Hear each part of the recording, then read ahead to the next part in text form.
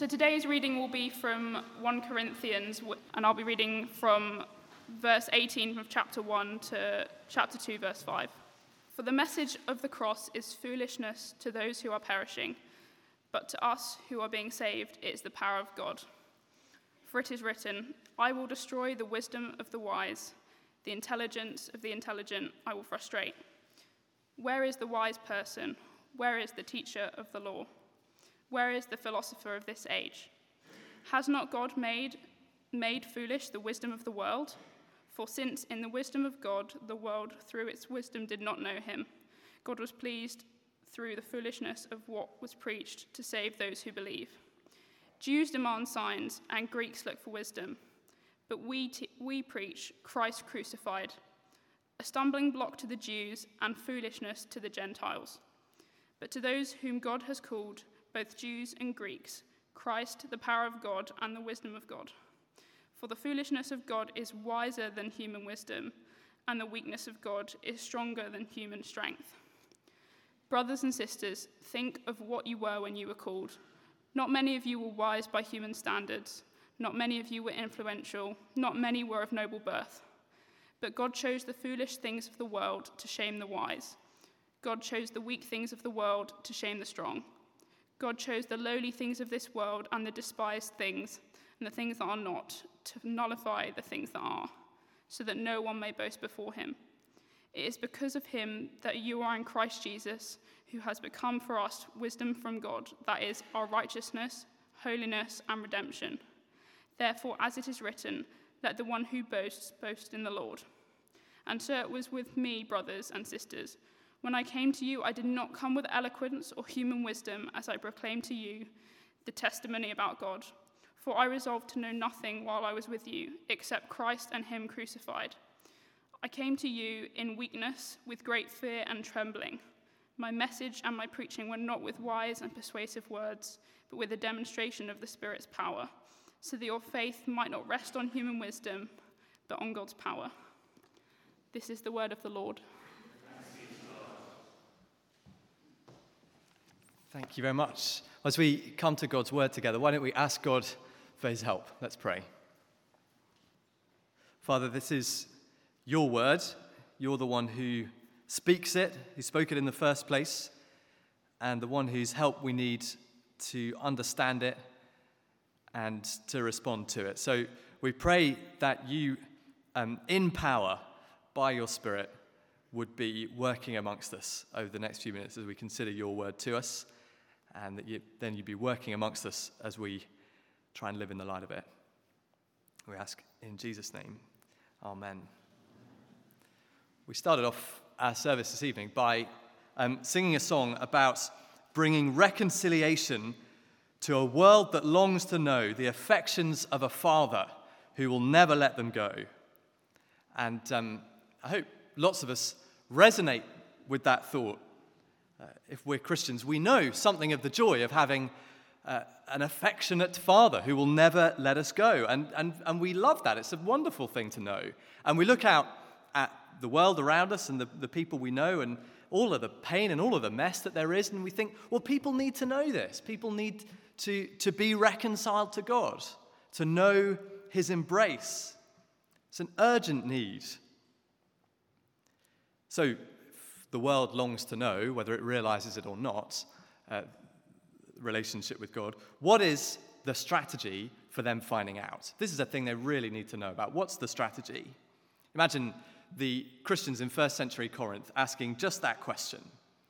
Corinth was in lots of ways a city a little bit like Oxford, relatively speaking prosperous, clever, high-powered sort of a place full of people, again, whether they realize it or not, longing to know the affections of a father who'll never let them go. And so the Corinthians think, great, well, let's bring people into relationship with God. How do we do it? Answer is in verse 18, through the message of the cross. And if that doesn't sound staggering to us, it's because we're coming after 2,000 years of Christianity being on the scene. Because when that first hit the world, that Christians are claiming that the world can come to know its maker through a message about a man dying on a cross, it struck almost everybody as absolutely ridiculous. To say that the way for a human being to know God is through believing a message about a man in the dust of first century Roman Palestine being executed? Silliness.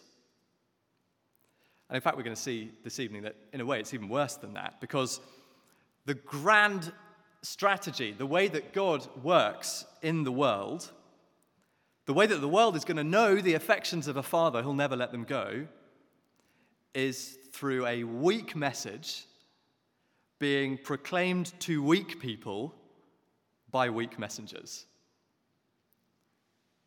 It's almost kind of insulting on the face of it. It's insulting to the world. Does God not care enough about the world to come up with a better plan than that? It's aspects of this passage that are insulting to Christians. It's going to say, you have been included in God's plans for the world. Why? Because God's plans for the world are all about weakness and foolishness, and God thought that we were good candidates for that. Thank you very much. But in fact, the very thing that looks to the world like nonsense, the cross, the church, Christian ministry, when you look at it the right way up, what you see is power and wisdom. And so that's what we're going to do for a few minutes together. We're going to try and look at it the right way up. And we're going to think about the weak message from verse 18 to 25. Think about the weak recipients, the weak people it comes to, verse 26 to 31. And then the weak messengers, the weak people who speak it. Those verses from chapter 2. And 3 times Paul repeats what his big purpose and agenda is. Verse 19, he says, "For it is written, I will destroy the wisdom of the wise, and the intelligence of the intelligent I will frustrate." And then again in verse 29, it says God did it the way he did it, so that no one may boast before him. And then again in verse 5, so that your faith might not rest on human wisdom, but on God's power. So God does things the way that he does them, so that there is zero room left for human pride. That's what Paul wanted to show the Corinthians. It's a famous hymn that we sometimes sing, written by Isaac Watts, that starts, "When I survey the wondrous cross," when I think about the cross, "on which the Prince of Glory died, my richest gain I count as loss, and pour contempt on all my pride." And as Paul wrote these verses, I think he wanted to sort out the Corinthians' thinking so that they would pour contempt on their pride. So let's think first about the weak message from verse 18 to 25. Verse 18, I'll read. "For the message of the cross is foolishness to those who are perishing, but to us who are being saved, it is the power of God." Crucifixion was a horrific thing. It was the form of execution that the Romans reserved for when they really wanted to kind of stamp their imperial power and absolutely humiliate to the dust whoever it was that was opposing them. It's all about humiliation and shame and pain. Cicero's Roman author said, "Let the cross be removed not only from the bodies of Roman citizens, but even from their thoughts, their ears, their eyes." It's a deliberately horrific, shameful thing. And the idea that Christians looked at the crucifixion of Jesus and saw there, on the one hand, Jesus hanging on the cross, and on the other hand, the whole might of imperial Rome stamping its authority, and said, this one's the powerful one, Jesus is the victor in this scene, was a laughable idea. In fact, look at 1 Corinthians, you see what people thought of it at the time. Verse 18, that is foolishness. Verse 23, it's a stumbling block to Jews and foolishness to Gentiles. A ridiculous thought. And today, in lots of ways, it's true that the cross is viewed differently to that. We don't think of the cross as a ridiculous or embarrassing or shameful thing quite in the same way. We put it on buildings and necklaces and tattoos, and we think that the idea of the strong sacrificing themselves for the sake of the weak is a good thing, which is a totally Christian innovation. The way we think about the cross has changed. But even so, even still today, the idea of the cross as the thing that saves us, the thought that the way for anybody to get to heaven is by entrusting yourself to the death of a criminal 2,000 years ago, a long way away, the thought that the cross is how the great first cause of all reality has chosen to do his thing, the idea that nobody can know God except through Jesus' death. Well, Richard Dawkins sums it up a couple of times in his book, The God Delusion, when he calls it barking mad. The message of the cross says that God takes our sin and our rejection of him so seriously that he won't allow it to go unpunished, but that he loves us to such an extent that he poured out all of the punishment on his son. And it says that that is the only way for a person to be saved. Now, verse 20 says that is very off-putting to people who are wise in human terms, or well-educated, or philosophically inclined. It's off-putting to them because it says to them, all of your learning does not help save you. Verse 21, the world, through its wisdom, didn't know God. The very best efforts of human beings. You take the best human thought that's ever been produced. You take the most astonishing human accomplishment, and you are not a step nearer to knowing God and having a relationship with him. You need the cross of Jesus to do that. And that's a hard thing for people to hear. And it's not really where people are looking if they want to find out about God. Verse 22 says, by and large, the Jewish people in Corinth were looking for miraculous signs to show God. And it's fair enough that they should be looking for miraculous signs. They got an Old Testament full of God doing miraculous signs, like parting the Red Sea and all that sort of stuff. That's what they're looking to see God. And Gentile Greeks, verse 22, were looking for a good argument in order to see God. And fair enough, you would expect that God would be accessed through something very clever. I don't know where you'd say that people in Oxford look to see God and to see what he's like. Maybe it is still to the philosophers, like in Corinth in the first century. Maybe it's instead to kind of wait for an inward sense of God or listen to their heart. But Paul says, you're all looking in the wrong place. It's the death of Jesus on the cross. That is how you can come to know God, and that alone. And the thing is, that sounds really stupid until you actually receive it. Because when you do, and you get past just how strange it seems, you realize, verse 24, that to those whom God has called, Jews, Greeks, whoever they are, the cross is the power of God and the wisdom of God. That's what you start to see as you actually receive it. You start to see that nothing wiser or more brilliant than the cross has ever happened. Because, how could a just God take a guilty you and a guilty me and say, this one is in the right with me? Only way that could happen is through the cross, by paying the price for all of my sin in his death. Nothing more powerful has ever happened. Verse 25 says it far surpasses the most brilliant things that human beings have ever achieved. Because the cross can transfer people from spiritual death forever to life forever. Nothing else could do anything anywhere near as powerful as that. I read a while ago Yuval Noah Harari's book, Homo Deus, and in it he says all sorts of things, but one of them is that one day soon human beings will be able to solve death because death is just it's a technical problem. And even if he's right, and by the way, I'm certain he's wrong, even if he's right, God has been doing that for 2,000 years already through the cross. Power and wisdom of God. And why has he done it that way? Why? Through the weak message of his Son, to destroy the wisdom of the wise, Paul says. To stop human beings from ever thinking, well, the way to God is to come up with clever stuff or to be brilliant.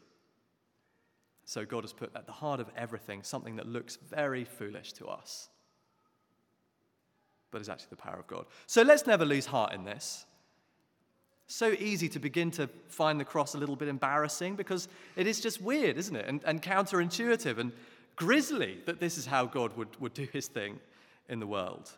Easy to think, can't we talk about a version of Christianity that's fundamentally about something else, fundamentally about kindness or about community or about social change? Can't we put that at the center of things? But we'd be mad to do that because it is fundamentally about the cross of Jesus. That is where the power is. And that actually is where kindness and community and social change flow from anyway. Keep it at the center. Keep it at the heart. Weak message.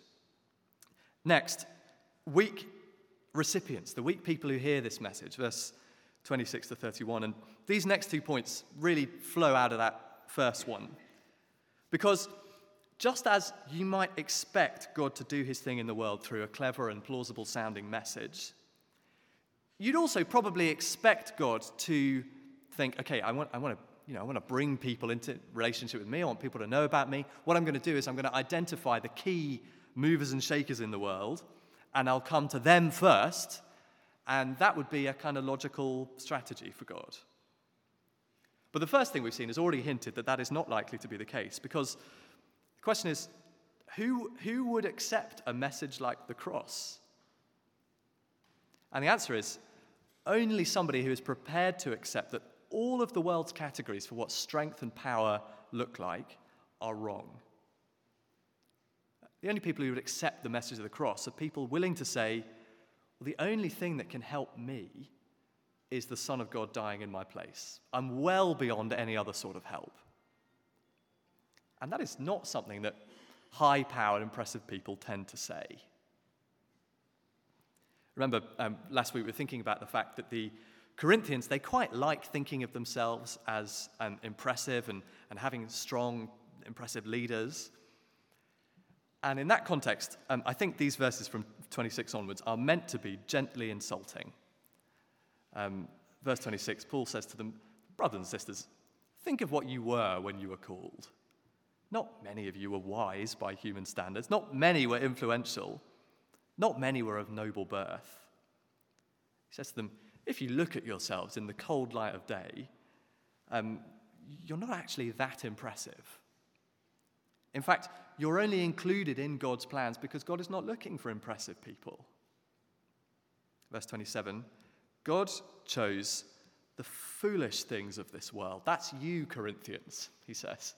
God chose the foolish things of this world to shame the wise. God chose the weak things of this world to shame the strong. God chose the lowly things and the despised things and the things that are not. He's saying, have a look around. That's who we are.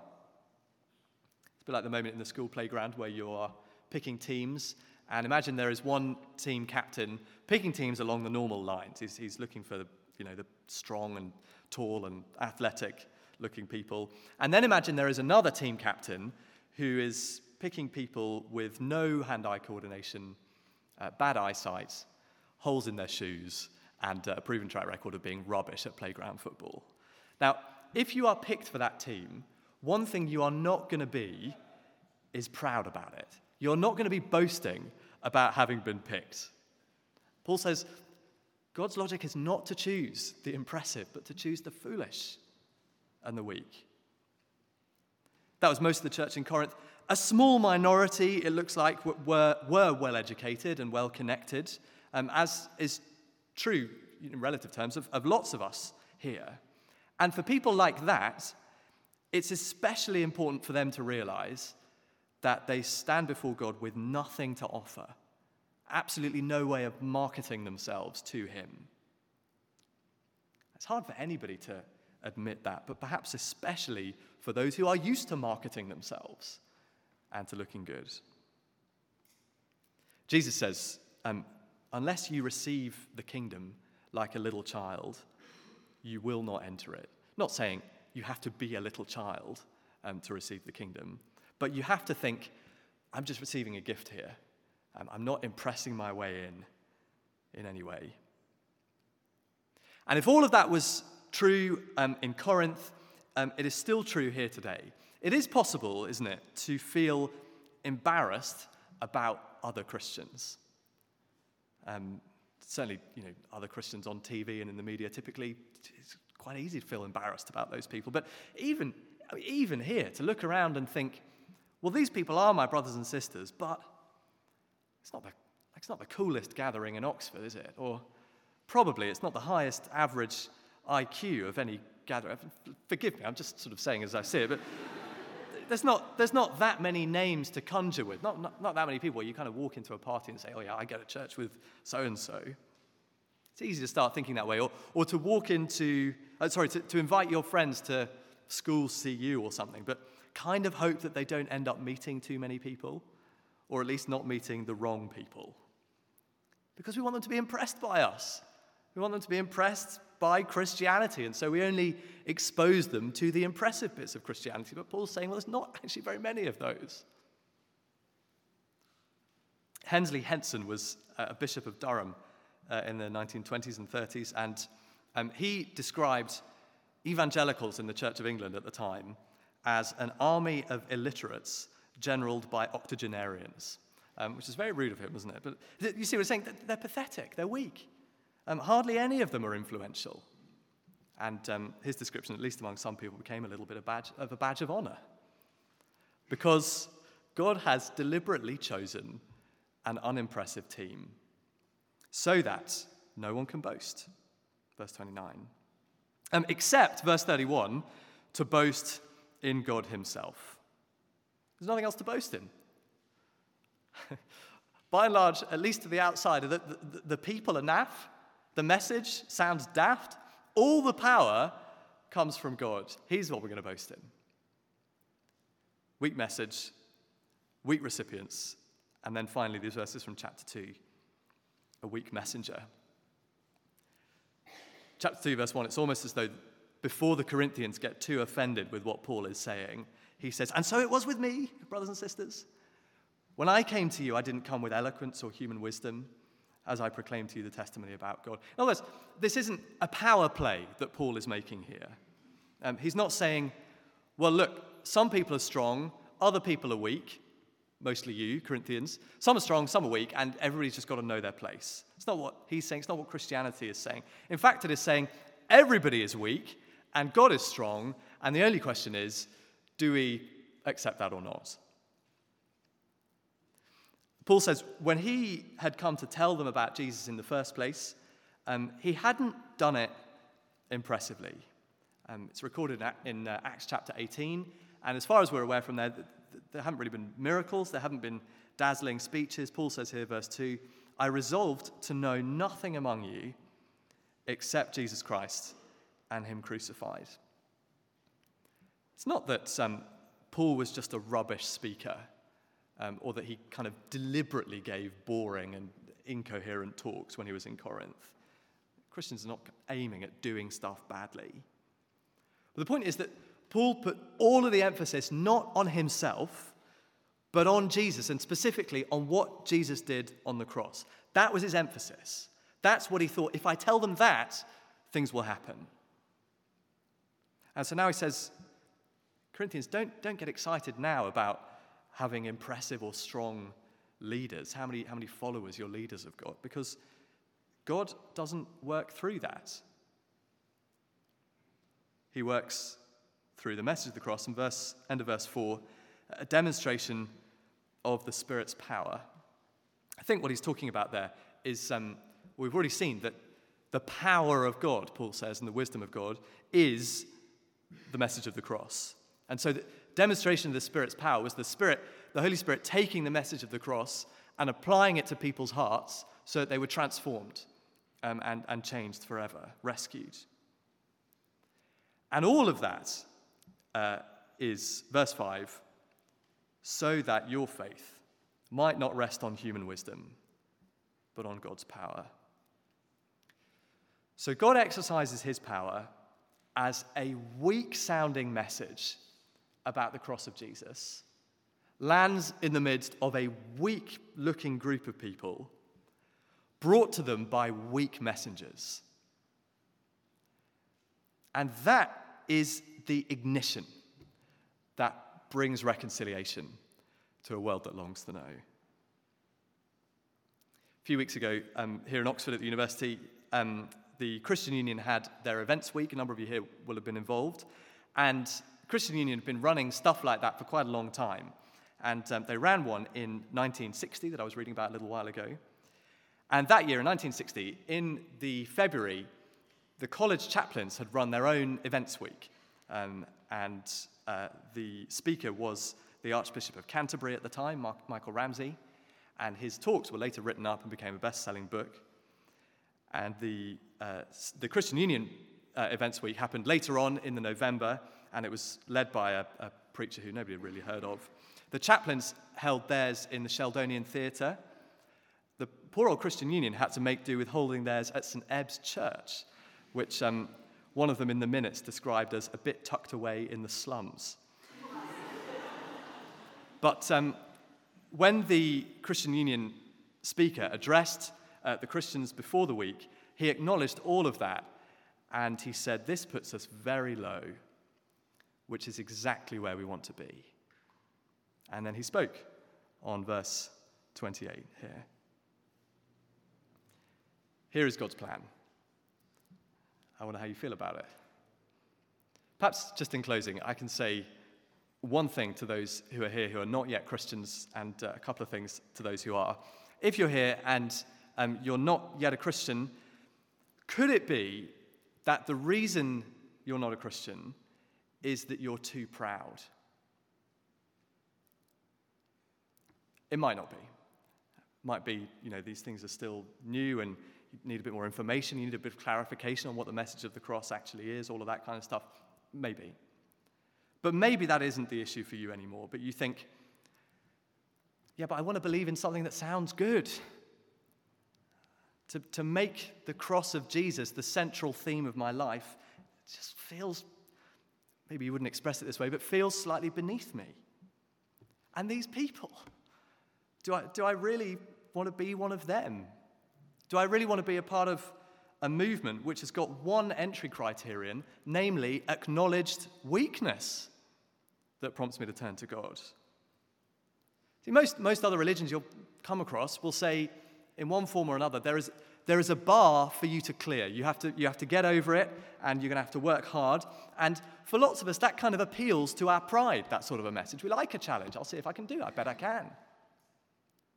But the message of the cross says there is a bar, and we need to go under it. We need to humble ourselves, to accept that our need of help is desperate, and that God has set everything up so that all boasting from now on is nonsense. Perhaps that's the thing holding you back. Don't let it be. Or pride will have come before the biggest fall of all. Just to finish, for Christians, a warning and an encouragement from these verses. A warning, I think, don't let pride creep in. We live in a world of CVs and self-promotion and subscribers, and it's really easy to let that attitude sneak into our Christian lives and just sort of begin to have a Christianized version of it. Don't allow yourself to start to feel ashamed of the other people you gather around Jesus with. Don't get embarrassed about the message itself. The temptation ever since Corinth, if not before, right up to today, has been to kind of zhuzh Christianity up a little bit. Tweak the message, make it less weird, put the cool people at the front. Stick with this version, the one about weak people and even a weak-looking God. Survey the wondrous cross again this evening so that you pour contempt on all your pride. And an encouragement. Who here, I won't ask that, who here doesn't feel weak? Which Christian doesn't feel weak? There have been points this week where, thinking about all this stuff, I've said to the Lord, I cannot believe that you are planning to use me to tell them about you. this week, with all my sin and all my frailty, what could you possibly be thinking? Lots of us will have tried to explain something about the cross to a friend and thought as you're saying it, gosh, this just doesn't sound like very much. Had that experience in this room just over a week ago. But in the midst of those feelings, got to remember how God works in the world, and actually how he's worked all the way through the Bible. Abraham said to God, surely you can't use me. I'm years past my sell-by date. Moses said, please will you send somebody else? I'm no good at speaking. Isaiah said, surely not me. I'm a man of unclean lips. Jeremiah said, I hate speaking for you, Lord. It's awful. Peter said, not the cross, Lord Jesus, not the cross. You can't be thinking of going there. What could be worse? Paul said, I'm the chief of sinners. And God says, this is the plan. Look at the cross. God has flipped upside down strength and weakness. And now he sends us out in that kind of upside down strength. God has chosen the weak things of this world to shame the strong. Well, as weak things, let's come before him in prayer, asking for his help.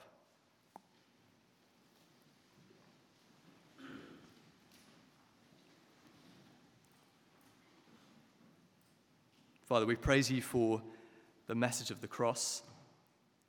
And we praise you for helping us to see it as what it really is. Weird, counterintuitive, but power and wisdom. Thank you that by it we're saved. And thank you that you choose us, weak, foolish, not very much to offer type people, and use in your plans. And we pray that gladly we'd be drawn into your service, and that we'd be drawn in such a way that all boasting is put aside, and all the praise and honor is yours. Please might that be true of us in the week to come. In Jesus' name, amen.